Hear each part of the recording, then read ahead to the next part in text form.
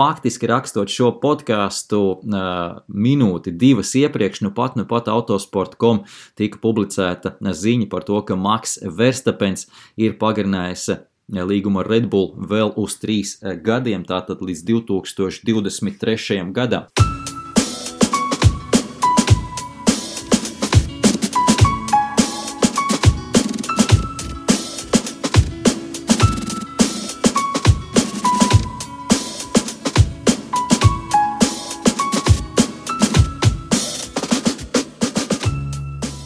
Mans vārds Aldis Putniņš, un šis ir podcasts Restarts.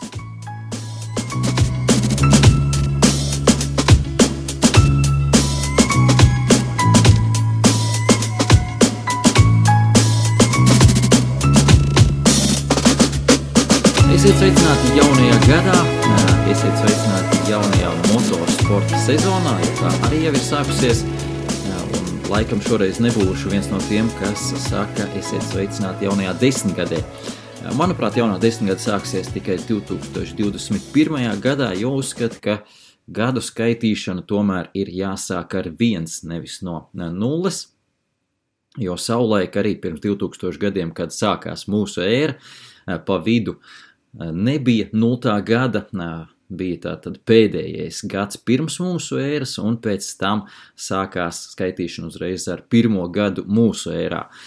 Tā kā līdz jaunai desmitgadē vēl jāpagaida, protams, dažādu interesantu topu vārdā mēs varam skaitīt, kas noticis viss ir iepriekšējā desmitgadē, un tas arī ticis ir darīts diezgan skaļi un plaši, bet šajā ziņā es pieslēšos tiem cilvēkiem, kas uzskata, ka jaunā desmitgade sāksies tikai vēl pēc gada. Lai nu kā, ne par to šoreiz stāsts, protams, par motorsportu, un kā jau teicu, jaunā motorsporta sezona arī ir sākusies, un kā jau vienmēr ierasts, tā ir sākusies ar Dakaru janvārī. Jau janvāra pirmajās dienās visi jaunās šīs sezonas vai šī gada Dakaras dalībnieki bija ieradušies notikuma vietā, šoreiz tā ir Sauda Arābija, un sāk gatavoties rallija reidam. Tieši par to arī nedaudz vairāk parunās šajā podkāstā, līdz ar to, protams, būs stāsts arī par Fernando Alonso, nedaudz arī par Dakaras vēsturi, kā tas viss sākās, jo tas ir tādā diezgan ciešā kontekstā par to, ko es gribu stāstīt arī par šī gada Dakaru un jo īpaši tās norises vietu. Tāpat būs stāsts par Āri Vatanenu šoreiz, man tā diezgan, jāsaka, veiksmīgi sakrit šī informācija par Āri Vatanenu. Es sāku lasīt vienu grāmatu, kas saucās My Greatest Defeat, un ārkārtīgi aizraujoši interesants stāsts bija par Āri Vatanenu, un līdz ar to es domāju, ka ļoti labi sakrit tieši ar Dakaras startu. Tas viss būtu lieliski to izstāstīt arī jums. Un pašās beigās es domāju, ka pietiks laika arī nedaudz par pirmo formulu parunāt. Protams, tur īpaši nekas daudz nenotiek, gada pirmajās dienās gads ir tikai sācies, tomēr bija laiks tā nedaudz apsvērt un padomāt šīs pāris nedēļas par pēdējiem notikumiem un arī par gaidāmo sezonu, tā kā tas viss turpmākās stundas laikā. Šis ir podcasts Restarts un mans vārds Aldis Putniņš. Un, kā jau teicu, sākšu ar Dakaru. Dakara ir startējusi šobrīd, kad ierakstu šo podcastu, rīt 3. diena. Līdz ar to es arī uzreiz ātri apskatīšos datorā, cik mēs tālu esam tikuši. Šobrīd ir nedaudz pāri pusdienslaikam, un vismaz auto ieskaitē skatos, ka dalībnieki pamazām tuvojas finiša līnijai. Vēl neviens gan finišu nav sasniedzis. Ļoti interesanti ir pasekot līdz šim live timing, arī Dakaras oficiālā mājaslapā, jūs visi to varat darīt, un šobrīd tiešām patīkam skatīties to, ka Fernando Alonso arī ir labās pozīcijās. Bet, kā jau teicu, par to visu un arī par Fernando Alonso startu nedaudz vēlāk, sāksim ar to, kas vispār notiek Dakarā. Dakarā diezgan interesanti ir šī situācija šajā sezonā, ka pirmkārt tur startē izskatās divas diezgan spēcīgas lietuviešu ekipāžas, Vaivodas Žala, kas visus pārsteidz ar uzvaru pirmajā ātrumposmā, un, protams, Benediktas Vanagas, kas, faktiski jau pēdējos gados Vanegas parādīja savas spējas, savu ātrumu Dakārā. Es domāju, ka tieši ar viņu arī paši lietuvieši vairāk saistīja lielākās cerības uz to, ka varētu būt kaut kas interesants arī Dakārā. Turklāt šajā sezonā Benediktas Vanegas startē ar pietiekamu spēcīgu tehniku, kas ļauj mums cerēt uz to, ka pirmo reizi arī no Baltijas valstīm kopējā ieskaitē Dakarā kāds varētu iebraukt pirmajā desmitniekā. Tieši pats Benediktas Vanegas ir labāko rezultātu Baltijas valstu pārstāvjiem uzrādījis.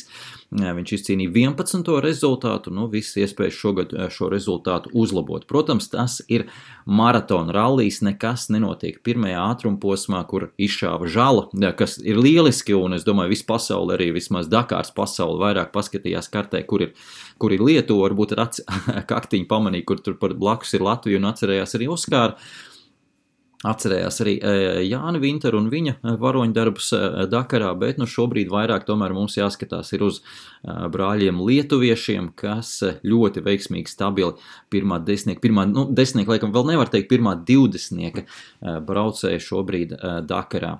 Šajā ātrumposmā konkrēti trešajā es uzreiz arī skatos, kā veicas abiem lietuviešiem pēc 200 kilometriem kontrola punktā. Apskatīsimies, Vanegas bija 17.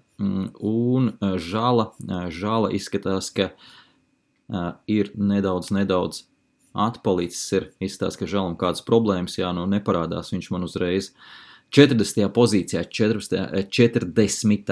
pozīcijā. Sākotnēji tomēr Žala bija krietni augstākās pozīcijās, pēc pirmiem 43 kilometriem viņš pat bija 8. Bet tas tikai trešais ātrumposms, trešā diena.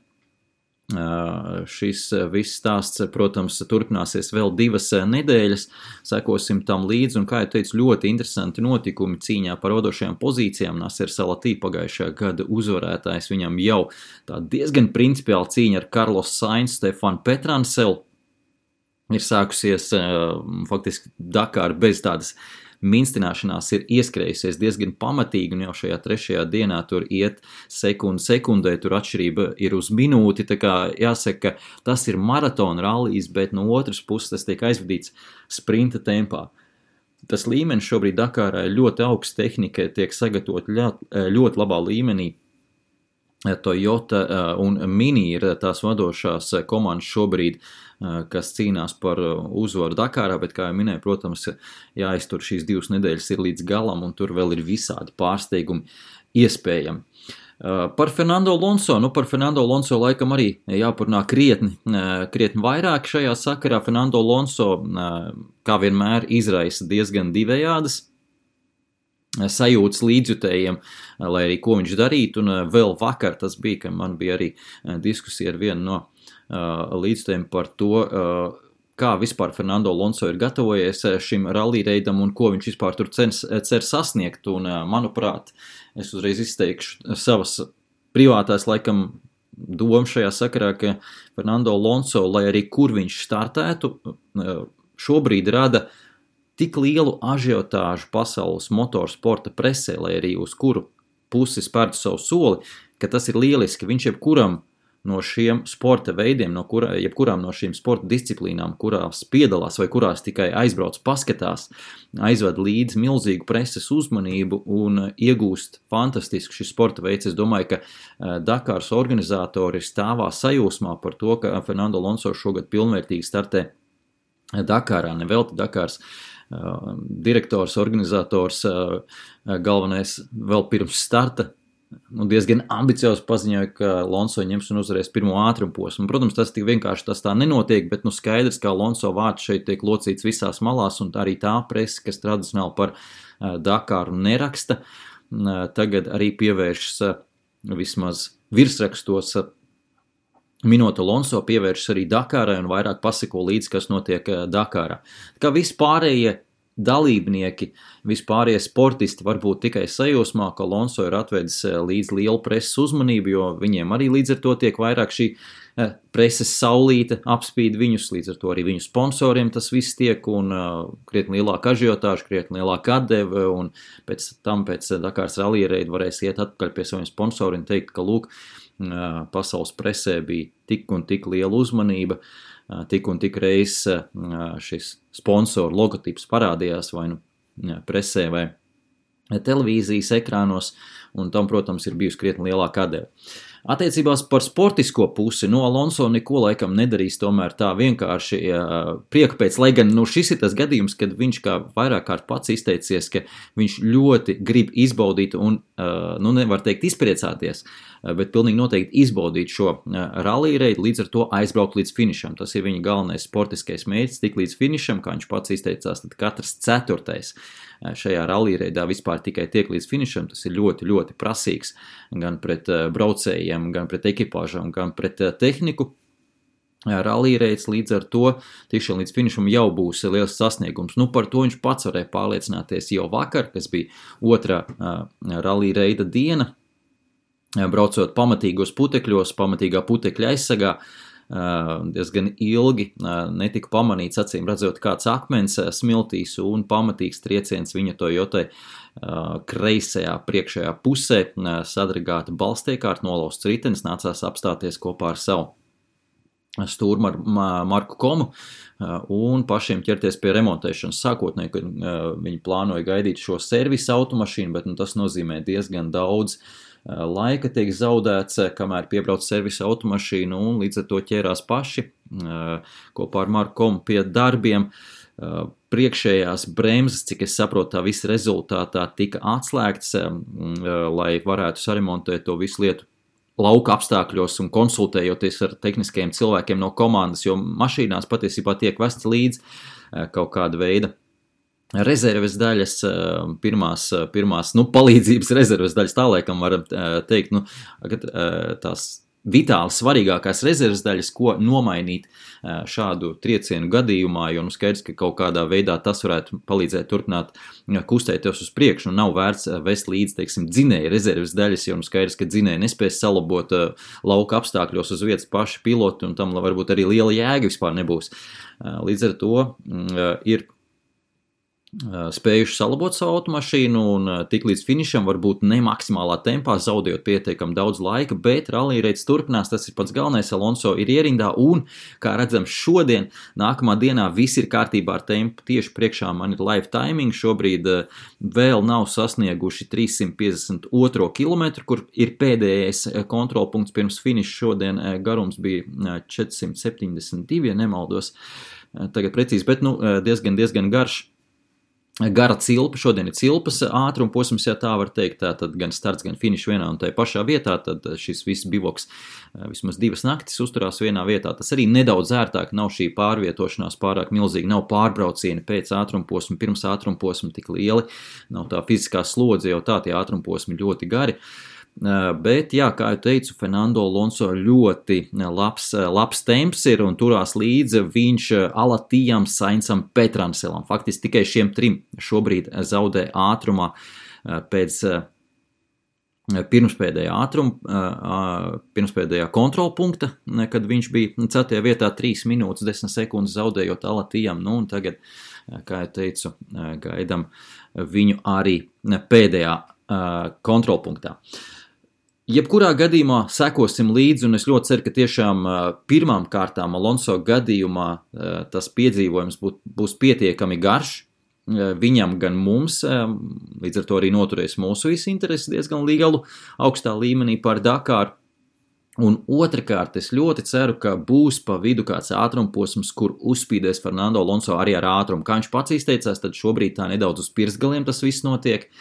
Nedaudz taustoties tas viss notiek, jo galu galā arī Marks Koma, viņa stūrmanis, protams, viņš Dakaru pazīst ļoti labi, ko nozīmē Dakaru pazīt, tas nav konkrēta vieta, bet Dakaru kā rally reidu noteikti arī vienkārši viss šīs maratona rally specifika pazīst, bet vairāk tomēr uz 2 riteņiem, viņš kā stūrmanis tomēr nav tik daudz, tik liela tā pieredze viņam, Atceramies, Marks Kom izcīnījis ir uzvaras tieši motociklu ieskaitē, viņam starp citu pirmā viņa uzvara vēl bija šajā, varam teikt, laikam oriģinālajā rallijā, par to es nedaudz vēlāk diezgan sīki izstāstīšu, bet tas bija tas oriģinālais rallijs, toreiz gan viņš saucās Lisabona Dakar, nevis Parīz Dakar, kā pašā pirmajā reizē tāda Lisabonā bija starts, tas bija 2006. gads, pēc tam arī Dienvidu Amerikā, kad jau pārcēlās Dakārs rallija-reids Markam Komam bija vēl 4 uzvaras 9.,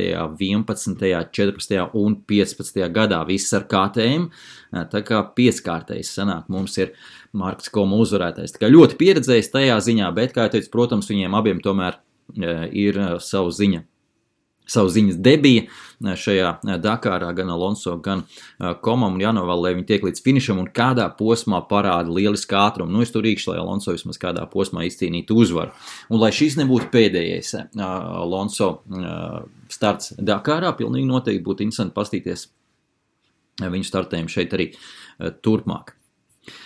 Bet jā, par jau vairāk kārt pieskāros šai lietai, kas laikam man tā diezgan pēdējā laikā ir, nevar teikt izbesījusi, bet esmu dzirdējis vēl vairākas reizes tuvojoties šim Dakāras rallija reidam arī no līdzjutējiem tādu komentāru, ka tā vairs nav tā Dakāra. Tā Dakāra, kas bija savulaik Āfrikā. Godīgi sakot, es pat nezinu, no kuras stūra, lai sāk, jo skaidrs, ka tā nav tā Dakāra, bet mīlīši, tā nebija tā Dakāra arī, ja salīdzinām ar 70. gadiem. Tā nebija tā Dakāra, ja salīdzinām arī ar 80. gadiem. Reti, es tagad neskaitīšu statistiku, bet ļoti reti Dakāras rallija-reida maršruts bija viens un tas pats gadu no gada.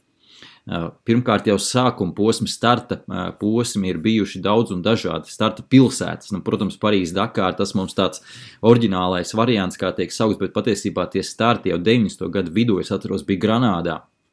Teicu jau, ka bija Lisabonā, tas bija pēdējos gados, kad tur notika, kad startēja arī starp citu Jānis Vinters ļoti labiem panākumiem, bija no Barcelonas starti, bija vēl no Francijas pilsētām, bija no Marseļas, ja nemaldos, vēl no kāds Francijas pilsētas bija, man tagad jāpaskatās ir ātri Wikipēdijā, lai nesamelotu. Bet es atceros, ka ir bijusi Dakāra arī startējot no Dakāras uz Kairu, tātad šķērsām pāri Āfrikai, kur Dakāra bija starta punkts un Kaira, tātad Ēģiptes galvaspilsēta bija finišs.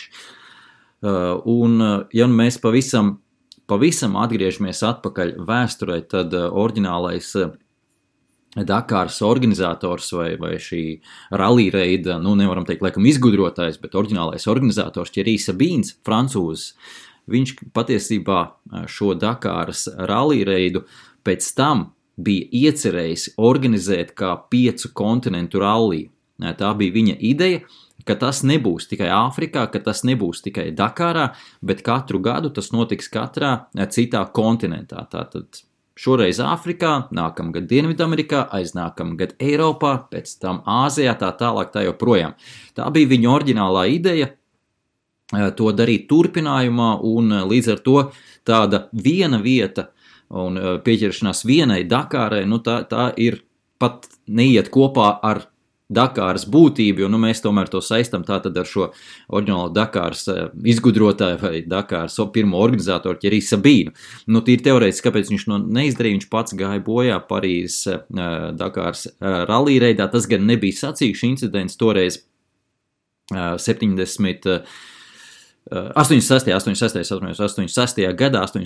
gadā viņš gāja bojā, tā bija helikoptera avārija, un Thierry Sabins iekļuva ar šo helikopteru smilšu vētrā. Toreiz tas notika Malī. Kas interesanti, pats Sabins pirms ķerties klāt šai idejai par Dakāras organizēšanu 77. gadā pazuda Tuksnesī. Viņš piedalījās tādā diezgan interesantā braucienā, kas nebija absolūti nekādas oficiālas sacensības, bet bija tā dombiedru akcija, vai tā laikam varam teikt brauciens no krasta līdz krastam. Tieši Francijā organizēts tas tika krasts viens bija Ivory Coast, jeb šis ziloņkaulu krasts, kur arī atceramies, tomēr franču kolonija runā franču valodā, brauc pāri Āfrikai un brauc līdz pat Nicei, kas ir savukārt jau Côte d'Azur.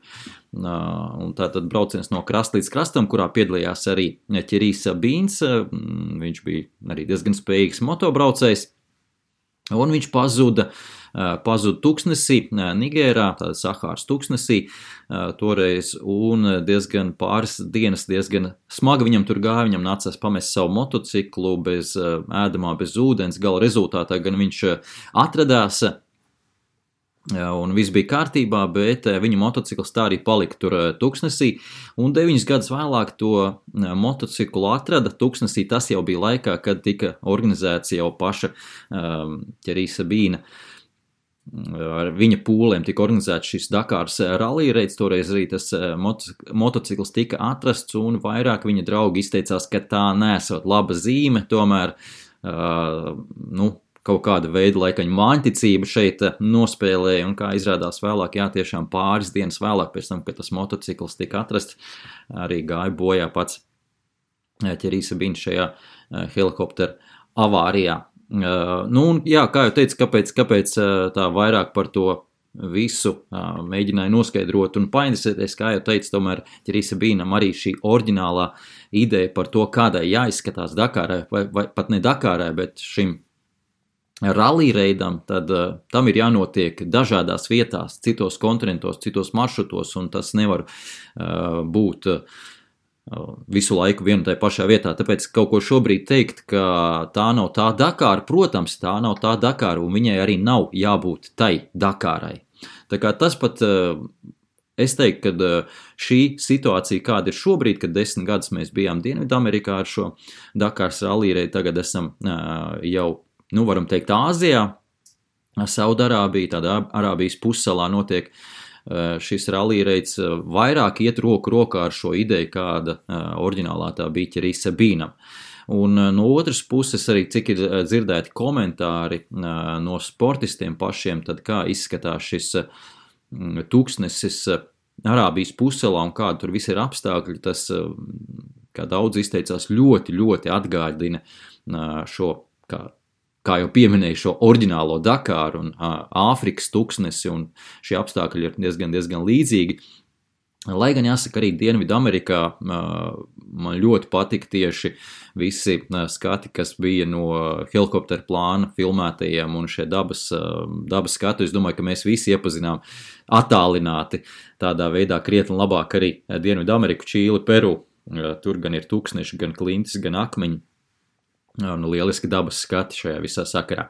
Tā kā tā ir mana nedaudz nostāja attiecībā par to, vai tā ir oriģinālā Dakāra vai nav. Es domāju, ka tai nav jābūt oriģinālā Dakārai, un šajā ziņā es tieši pāris dienas iepriekš arī kārtējo reizi kāds no līdzjutējiem uzrakstīja, tas bija Twitterī, ka arī Formula 1 vairs nav tāda, kā tā ir bijusi. Es tagad neatceros precīzi, kā tie vārdi bija, bet kad pēc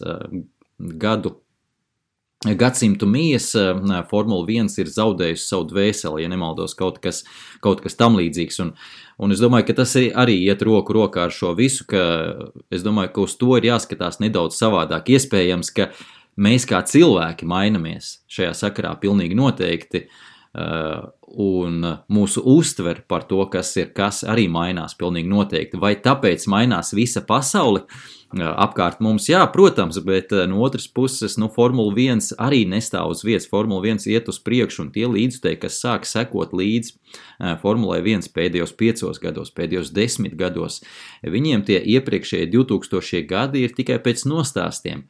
Un viņi uzskata, ka šobrīd ir tas īstais brīdis, kad cīnās Leclerc pret Verstapenu, kad jaunā paudze, kas arī, starp citu, ir sociālos mēdījos pieejama un diezgan aktīvi tur strādā, un līdz ar to var iepazīt arī šo braucēju, varbūt citas puses no, kā jaunie līdzjutēji šobrīd pavisam savādāk skatās uz pirmo formulu, un es domāju, ka lielā mērā viņi šobrīd gaida jauno sezonu un domā, tas tik būs fantastiski jaunajā sezonā.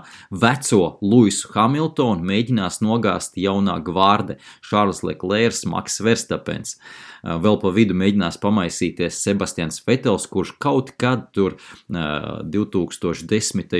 gados izcīnīja 4 čempionu titulus. Tā uz to skatās jaunās paudzes Formula 1 līdzjutēji.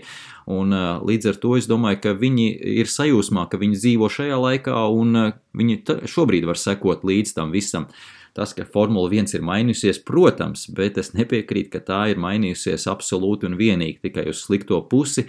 Ļoti daudz lietas mēs varam atrast, kas ir krietni interesantākas kļuvušas un aizraujošākas kļuvušas. Un Formula 1 kaut kāda veida varoņi un antivaroņi būs vienmēr.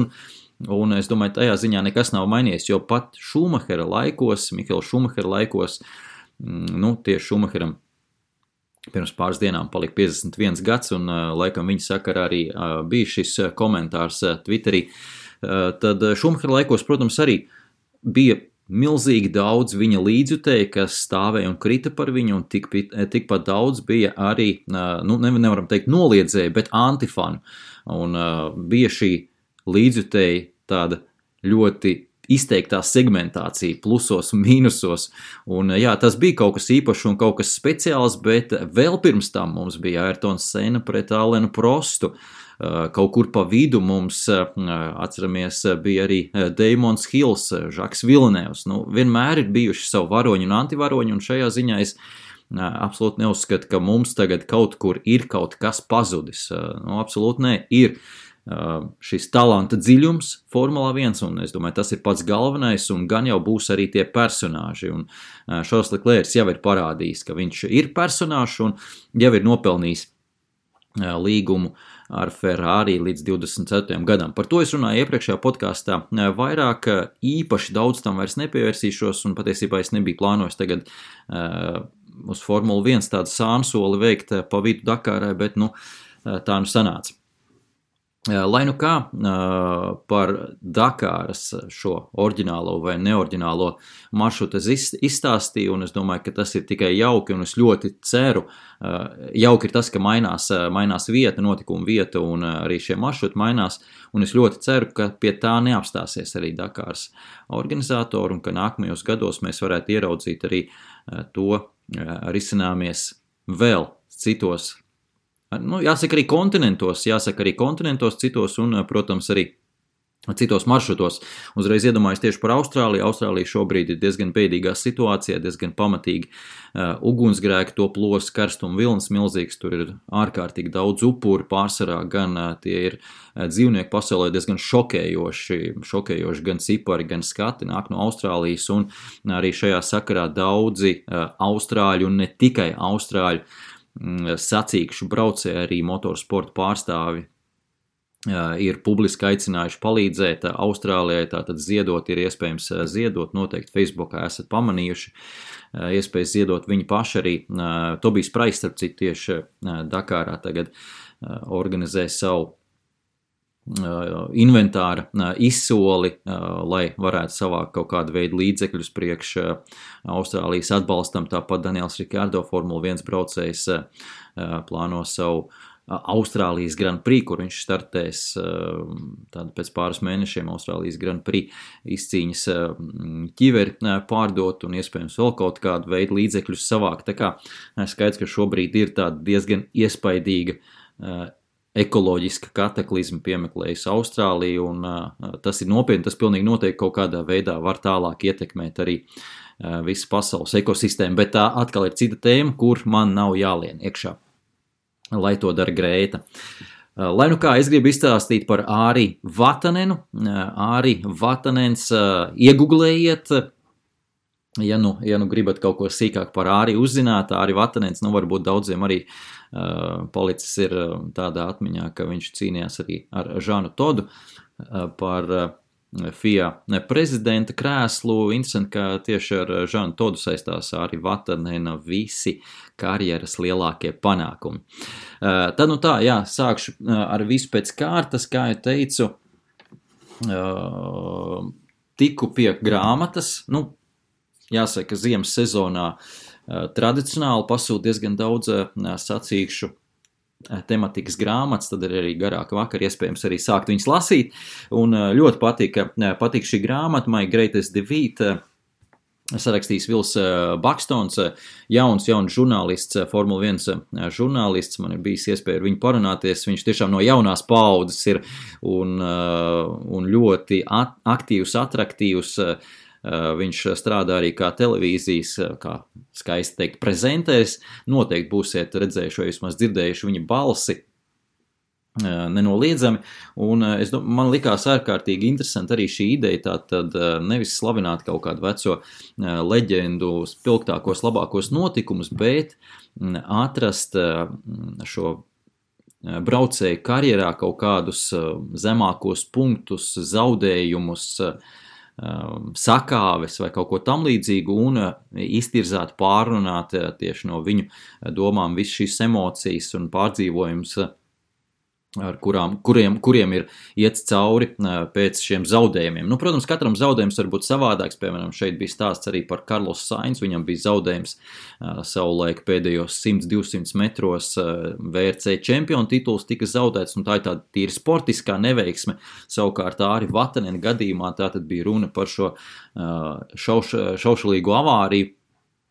Rallijā tas notika 85. gadā Argentīnas rallijā, un par to es tad arī gribēju sīkāk izstāstīt.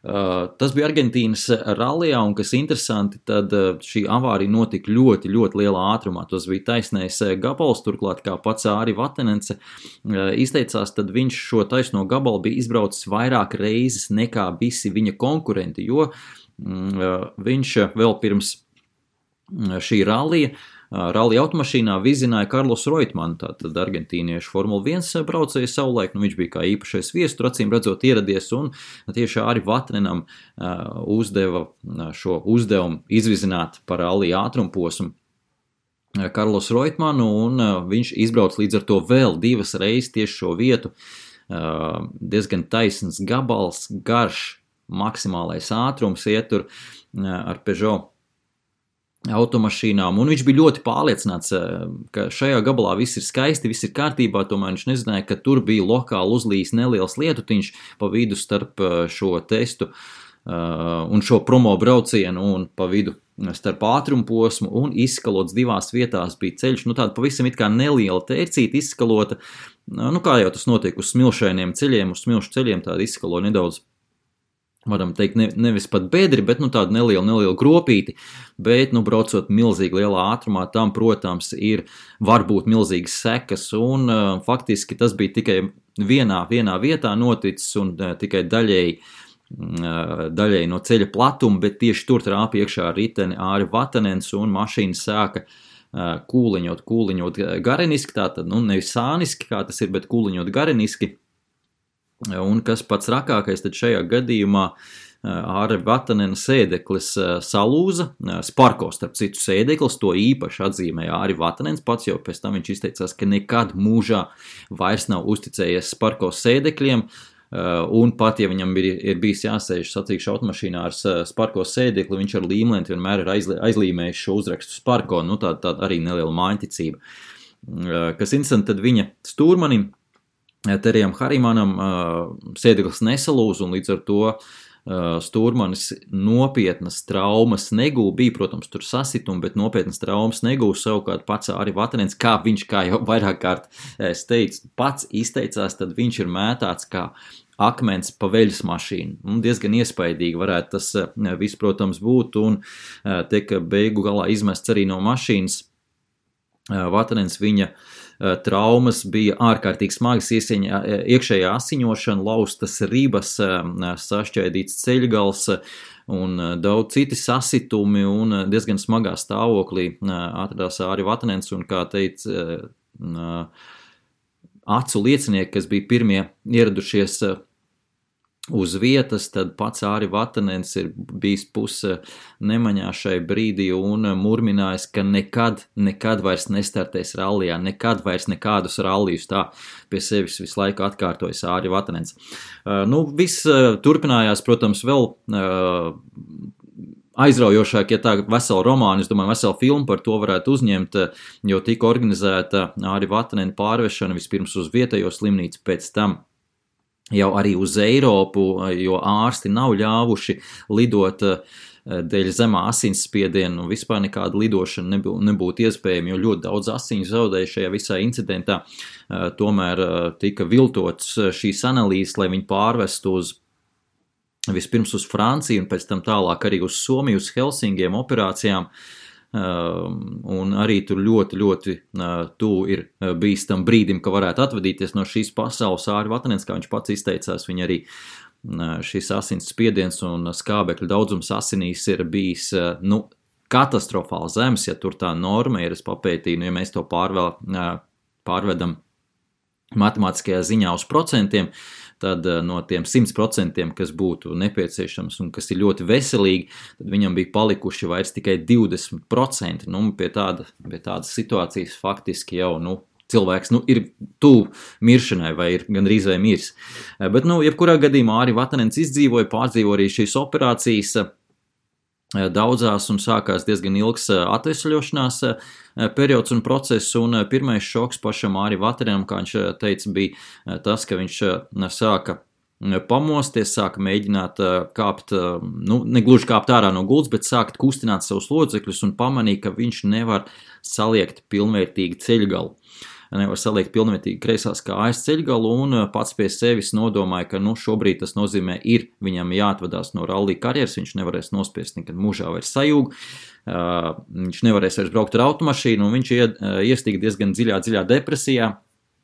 Līdz ar to sākās ārkārtīgs smags periods viņa dzīvē, un tas bija tas laiks 80. gadu vidus beigas, varbūt pie mums šeit Padomju Savienībā vēl nebija atnākuši šī ziņa par AIDS, bet Eiropā tā jau bija pilnā sparā, un tolaik nebija vēl daudz zināšanas, tik daudz zināšanas par AIDS, kā tas ir šobrīd par šo vīrusu, un pats Āri Vatanens arī avīzē izlasīja, kad ir vairāki diezgan slaveni mūziķi jau miruši no AIDS un sāka aizdomāties, ka viņam notika arī šī asins pārliešana vēl tur Argentīnā, un bija pilnīgi pārliecināts, ka arī viņš ir saķēris šo AIDS, jo pēc visām pazīmēm, tieši tāpat kā šobrīd, ja kādam kāda kaita ir, ieiet tikai internetā un palasiet pazīmes, simptomus, un jūs atradīsiet daudz sev slimības, ko pierakstīt. Tieši tādā pašā veidā arī Āri Vatanens sevi ir piedēvējis AIDS un nav ticējis nevienam ārstam, kuri ņēma asins analīzes, veica asins analīzes, vai ir pozitīvs vai ir negatīvs šis AIDS, un vai ir tiešām ir HIV vīrus vai nav ticējis uz vārdu šiem ārstiem, ir diezgan pamatīgi paranoja sākusies viņa dzīvē, un turklāt diezgan smagi tas, protams, viss atsaucies arī uz ģimeni, jo pats Āri Vatanens arī, kā jau teica, tolaik vēl nebija daudz zināšanas par to, kā AIDS tiek pārnests, tolaik arī uzskatīja, ka tikpat labi var būt ēdot no viena šķīvi, ar vienu karoti var šo vīrusu saķert gluži tāpat kā gripu, līdz ar to diezgan smaga dzīve, protams, arī privātajā jomā ar visiem bērniem. Ilgi katrā ziņā tas nevarēja tā turpināties, ja mēs ņemam laika izteiksmē, tad tas viss vilkās apmēram gadu. Viss šī situācija ar Āri Vatanenu līdz viņu uzaicināja, viens no viņa draugiem uzaicināja, tas jau bija nākamajā gadā, 85. gadā notiek šis Argentīnas rallijs, tas bija augusts, un 86. gadā, nākamajā gadā arī augusta beigas, septembris, ja nemaldos, jau bija Somijas rallijs, tad māja rallijs Āri Vatanenam, un tur viens no viņa draugiem uzaicināja uz šo norises vietu Somijas rallijam, pilnīgi kā inkognito ierasties, lai jau negribēja publiski iziet publiskajā telpā Āri Vatanens un aizlidot tur ar helikopteri. Un šī helikoptera lidošanas laikā notika nelielas problēmas tieši piezemēšanās laikā, nekas īpaši bet tehniskajā ziņā kaut kas esot ar rotoriem nedaudz saķēries, un tā piezemēšanās esot bijusi nedaudz skarbāka nekā tai vajadzētu būt. Nekas īpaši, nekāda avārija, protams, bet nedaudz, varbūt brīvā kritiena mirklis bijis ir vai kaut kas tam līdzīgs, kā to pats Vatanens izteicies, bet tieši tajā brīdī ir arī, gluži vai pamodies no savas šīs depresijas. Tas bija tāds kā mirklis, kad arī visas maņas tiek pamodinātas, jo tās visas šo gadu ir bijušas diezgan dziļā taupības režīmā, un, faktiski nolaidies un izkāps no tā helikoptera Ari Vatanens, kā viņš pateica, ir pavisam cits cilvēks. Nav viņam vairs bijušas tās bailes, tā psiholoģiskā barjera darīt kaut ko vispār dzīvē, darīt arī kaut ko jaunu, uz kaut ko tiekties, kaut ko mētiecīgi uzsākt. Faktiski tiešām pamodies, ir zvanījis uzreiz savai sievai, un sieva jau pēc balsi sapratusi, ka kaut kas ir mainījies Ari Vatanenā. Diezgan ātri jau viss tiešām gāja uz augšu, tik pie iespējas jau atlikušās sezonas rallijos jau uzbraukt par nullīti Ari Vatanens, tik līdz iekāpis ir rallija automašīnā, tā, protams, ir vecās maņas nākušas atpakaļ un vēlme startēt rallijā ir atgriezies. Tā visa rezultātā viņš gājas atpakaļ pie savu vecā bosa, Žana Toda, kurš pierunāja Peugeot koncernu, ka jāņem atpakaļ ar Ari Vatanens, turklāt jāmaksā viņam pilna alga, kāda tā bija vēl pirms avārijas, kas ir diezgan bezprecedenti, jo skaidrs, ka neviens īsti nezin, kādā tad līmenī varēs pabraukt Ari Vatanens. Žans Tots pierunājis, ka jāmaksā un jābrauc ir arī Ari Vatanenam šajā Dakāras rallija-reidā.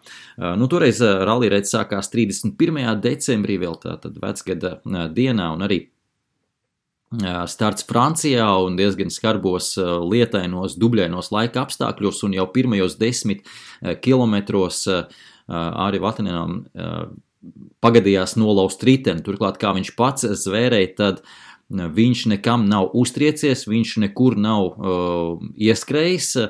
Viņam sākotnēji, protams, negribēja neviens ticēt, vēlāk izrādījās tiešām, kad riteņa balstā ir kaut kas nolūzis, un tā bijusi tehniska problēma.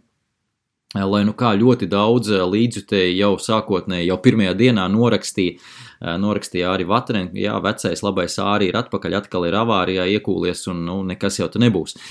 Katrā ziņā arī viņi stāsta par šo Dakāras rallija-reidu visai aizraujoši, jo tas nozīmē, ka arī starta pozīcija uz nākamajām dienām diezgan bēdīga. Ari Vatanenam 282. pozīcijā atkrita līdz ar šo nolausto riteni.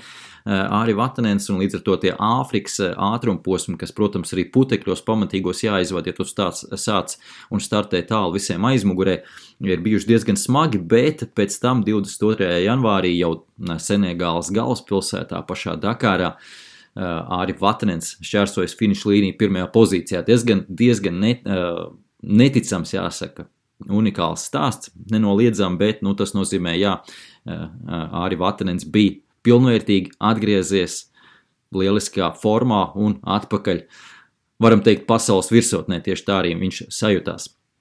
Viņam, starp citu, bija stūrmanis Bernards Žirū, franču stūrmanis, un par šo cilvēku arī var droši vien, kad uzrakstīt grāmatu. Viņš pēc pāris mēnešiem gāja bojā, startējot kopā ar Didier Pironi, atceramies Formula 1 braucēju, kurš gāja bojā startējot ar šīm ātrumlaivām. Tas bija pie Lielbritānijas krastiem ātrumlaivu sacensībās. Tur nemaldos bija tankers pie vainas, kas bija pabraucis garām un diezgan pamatīgs viļņus sacēlis. Un šīm ātrumlaivām tas, protams, ir diezgan bēdīgi.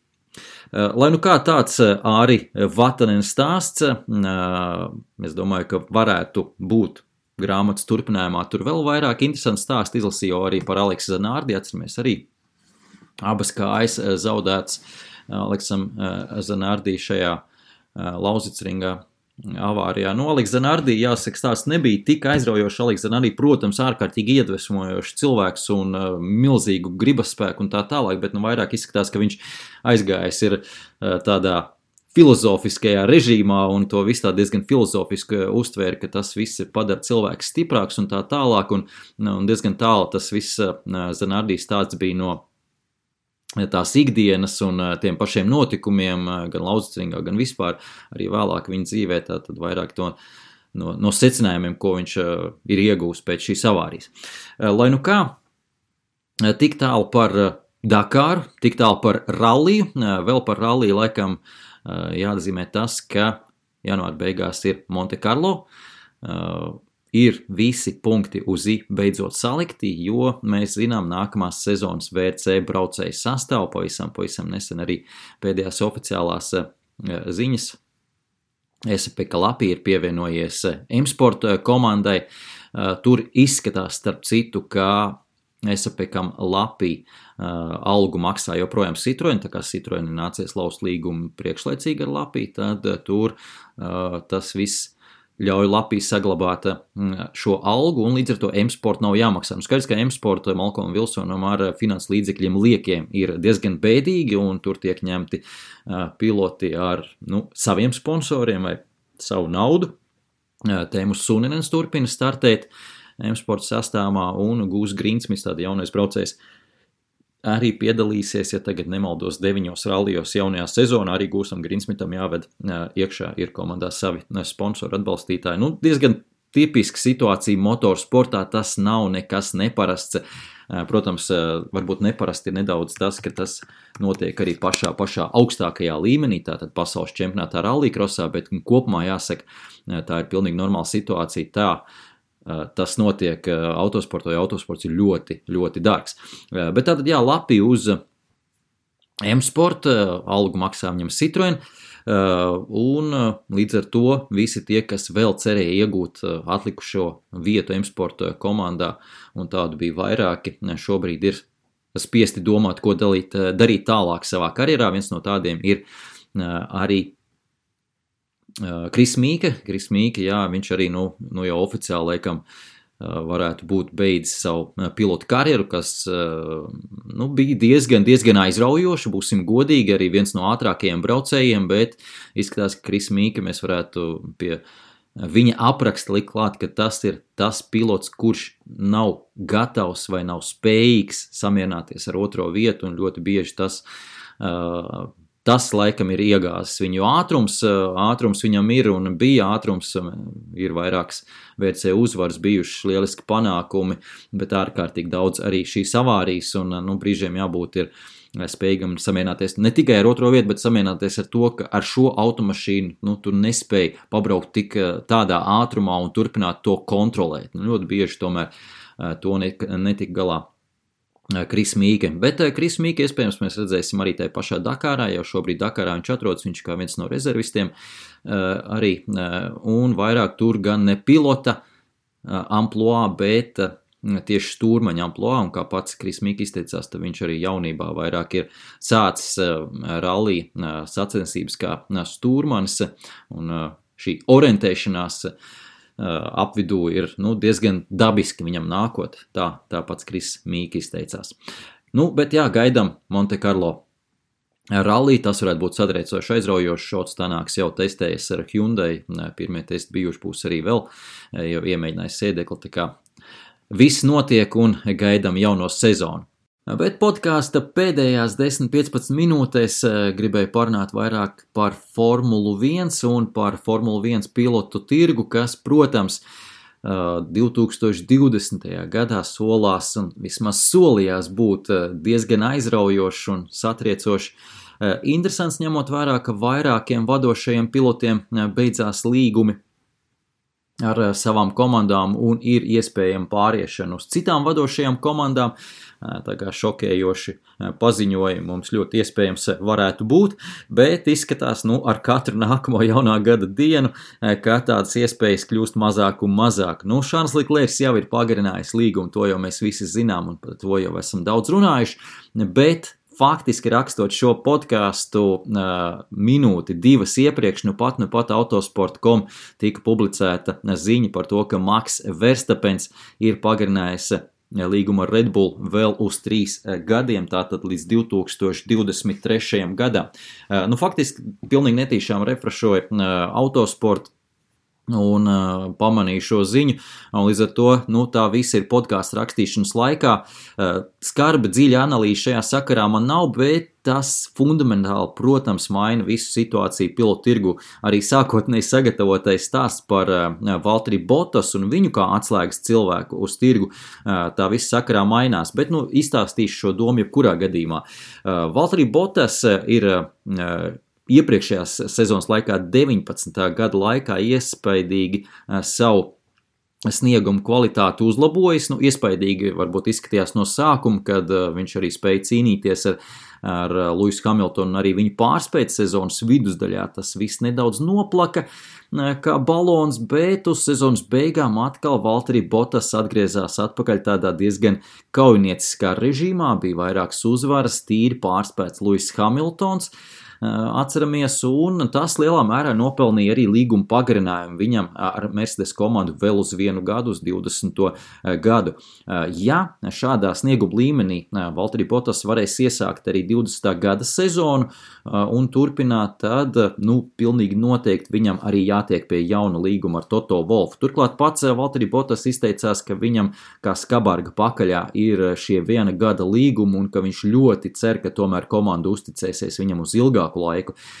Toto Wolffs atbildot uz šiem komentāriem teica, ka jā, tā varētu būt, ka Mercedes komanda plāno tomēr arī katru gadu neiesaistīties pilotu tirgu un nestresot lieki un tomēr noslēgt vairāk gadu līgumu, kā redzam to dara Ferrari un arī Red Bull ar saviem jaunajiem pilotiem, bet Mercedes komandai tomēr ir viena cita prioritāte, kas ir jāpaveic pirms tam, un tas, protams, ir Lewis Hamilton līgums, un tiklīdz Lewis Hamilton līgums ir parakstīts, tā viņi ķersies klāt arī sarunām ar Valtteri Bottas, un līdz tam laikam, tie būs sezonas pirmie posmi, sezonas pirmā daļa, mēs to ļoti precīzi nezinām, bet līdz tam laikam Valtteri Bottas ir jāpierāda savas spējas, ka viņš ir tajā līmenī, kur viņš bija pagājušā gadā, proti, ka viņš pilnīgi noteikti dzen uz priekšu Lewis Hamiltonu. Lewis Hamiltons nevar atslābināties, kvalifikācijā ik pa brīdim Valtteri Bottas arī pārspēja Lewis Hamiltonu.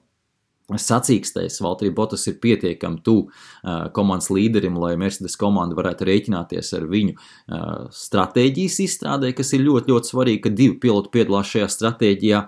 Un, protams, arī sezonas beigās vāc pietiekami daudz punktus, lai komanda var izcīnīt konstruktoru kausu. Tas viss ir jādara Valtteri Bottasam. Protams, viņam savu personīgie mērķi noteikti ir vēl nedaudz augstāki, kā viņš pats uzskata, tad Lewis Hamiltonu arī var pārspēt, un lielākā problēma vismaz pagājušā gada priekš Valtteri Bottas, kā viņš pats domā, bija šī stabilitāte. Pārāk lieli kritumi, kāpumi bija apmierinoši, bet kritumi bija pārāk lieli, un tas neapmierināja Valtteri Bottas. Kāpēc to visu stāstu? Tad, ja Valtteri Bottas tomēr nespētu šo sniegumu uzrādīt nākamā sezonas sākumā pietiekam labā līmenī, tad atbrīvotos viņa vieta Mercedes komandā un, kā jau teicu, Max Verstappens varētu būt iespējamais kandidāts uz to vietu. Protams, šobrīd Max Verstappens nekāds kandidāts tur vairs nav, bet tīri teorētiski tas varētu pavērt vaļā to lielo staigāšanu. Bet šobrīd aizvien vairāk un vairāk izskatās arī pieliekam klāt Maxa Verstappena līgumu ar Red Bull uz 3 gadiem. Aizvien vairāk izskatās, ka visi vadošie braucēji paliks savās komandās tieši tā, kā to prognozēja Kristians Horners jau kādu aptuveni mēnesi atpakaļ. Līdz ar to mums tā lielās iekalošanās riņķī ap to, ka tik būs mūsu pilotu tirgus ar skaļiem paziņojumiem, visdrīzāk čiks vien būs un nekas liels šeit nebūs. No otras puses, tiklīdz vadošie braucēji atradīs savas vietas, viņi būs noslēguši savus līgumus, kaut vai ar tām pašām esošajām komandām, tik līdz tas tiks izdarīts, sāksies arī vidus ešelona pilotu šo atlikušo vietu vadošajās komandās sadalīšana, pēc tam arī vietu dalīšana šajās vidējā ešelona komandās. Un tas, protams, arī ir pietiekami aizraujoši. Galu galā mums arī sacīkšu laikā tās cīņas varbūt par zemākām pozīcijām bieži ir aizraujošākas nekā cīņas par vadošajām pozīcijām, lai gan tas nenonāk televīzijas ekrānos. Jebkurā gadījumā Max Verstappens tagad līdz 23. gadam turpinās startēt Red Bull komandā, un ir skaidrs, ka 2 smagsvari, jaunie smagsvari mums cīnīsies viens pret otru visus šos gadus. Tātad, liekam priekšā cipars 20. nākamais gads, 21., 22., 23. 4 gadi, viens no tiem vēl vecajā Formula 1 ērā, ja tā varam teikt, tehniskās attīstības ērā, un 3 pirmie jaunajā tehniskās attīstības ērā mums būs ar šiem 2 supertalantiem, Leclerc un Verstappen, katrs savā komandā, katrs savā vadošajā komandā, un visdrīzāk ar Lewisu Hamiltonu tajā pašā Mercedes vienībā, jo šobrīd no Lewisa Hamiltona pozīcijām raugoties, Ferrari ir savu uzsvaru likuši uz Leclercu un savu izvēli izdarījuši, un šeit grūti iedomāties, ka Lewis Hamiltons varētu izlemt vēl pēc gada pārcelties uz Ferrari, kaut vai tāpēc, ka viņam būs diezgan neapskaužama situācija. Ap to laiku Charles Leclerc jau būs kļuvis par pēc ideālās situācijas, pēc ideālā scenārija būs kļuvis par Ferrari komandas līderi, iejuties pilnībā, tātad nebūs šis aklimatizācijas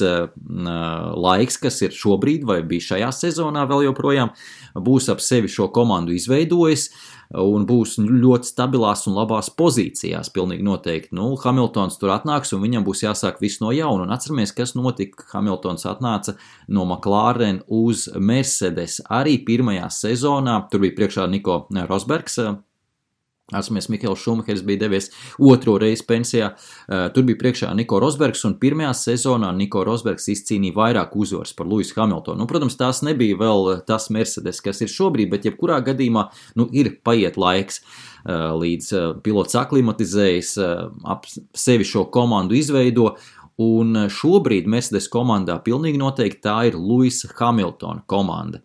Lai kā tur censtos grozīties, strādāt un riktēties, Valtteri Bottas ar savu apolitisko nostāju, tā ir Lewisa Hamiltona komanda, to nevar noliegt, bet ja Lewis Hamiltons pāries uz Ferrari, viņš ieradīsies Charlesa Leclerca komandā, un līdz ar to jau pats process, kā jau teicu, šis aklimatizācijas process ir viena lieta, un tad vēl sāksies arī psiholoģiskais process un pārvilināt itāļus ap britu pilotu, vai tas būs tik viegls uzdevums. Es domāju, ka tas būs pat ļoti, ļoti grūts uzdevums, tā ir cita mentalitāte, un es domāju, ka tur tā saspēle starp monogāsku, kas tomēr arī vairāk uz tomēr tāda latīnos stilu pusi ir ar tradīcijām iepriekšējām, ar galā arī valodas barjera nav Charlesam Leclercam, kāda tā būs Lewisam Hamiltonam. Ir ļoti daudz apsvērumu šeit, ja saliekam plusiņus un mīnusiņus visus kopā,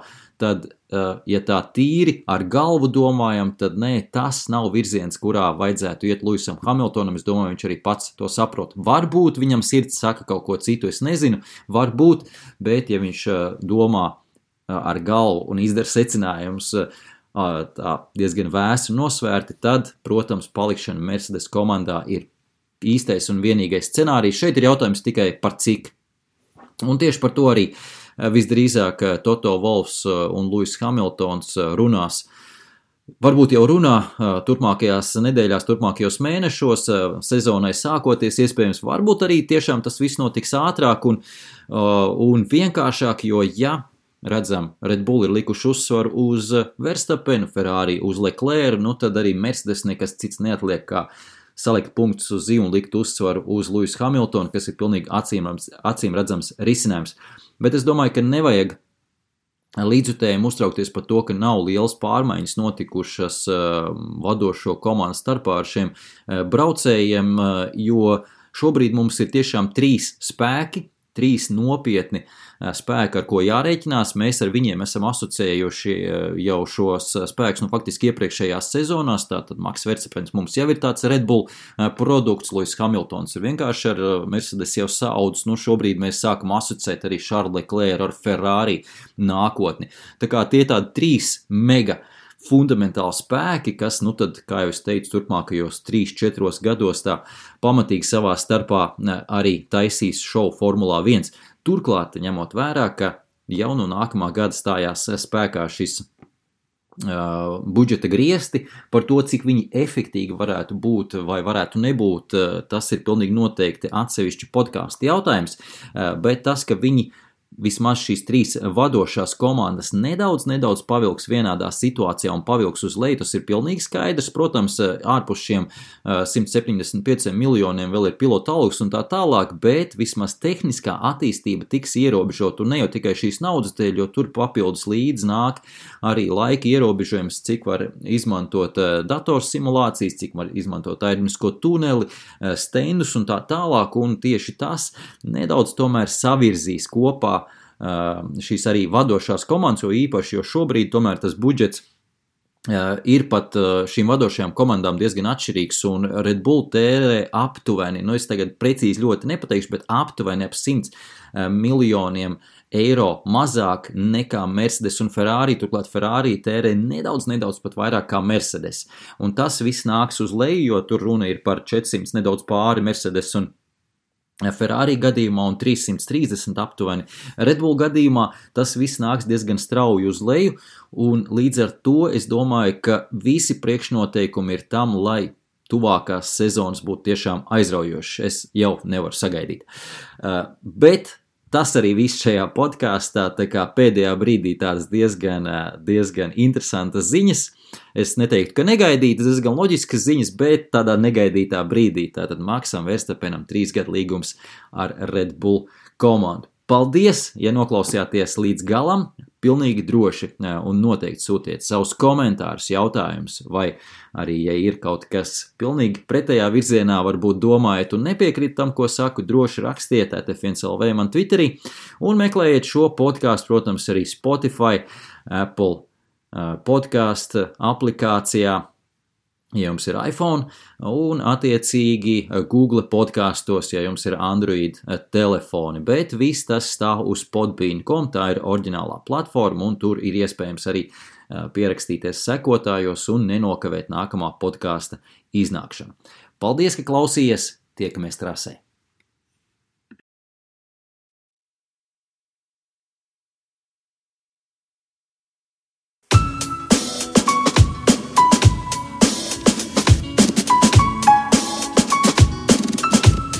Música no Perfect News, Lucky Number.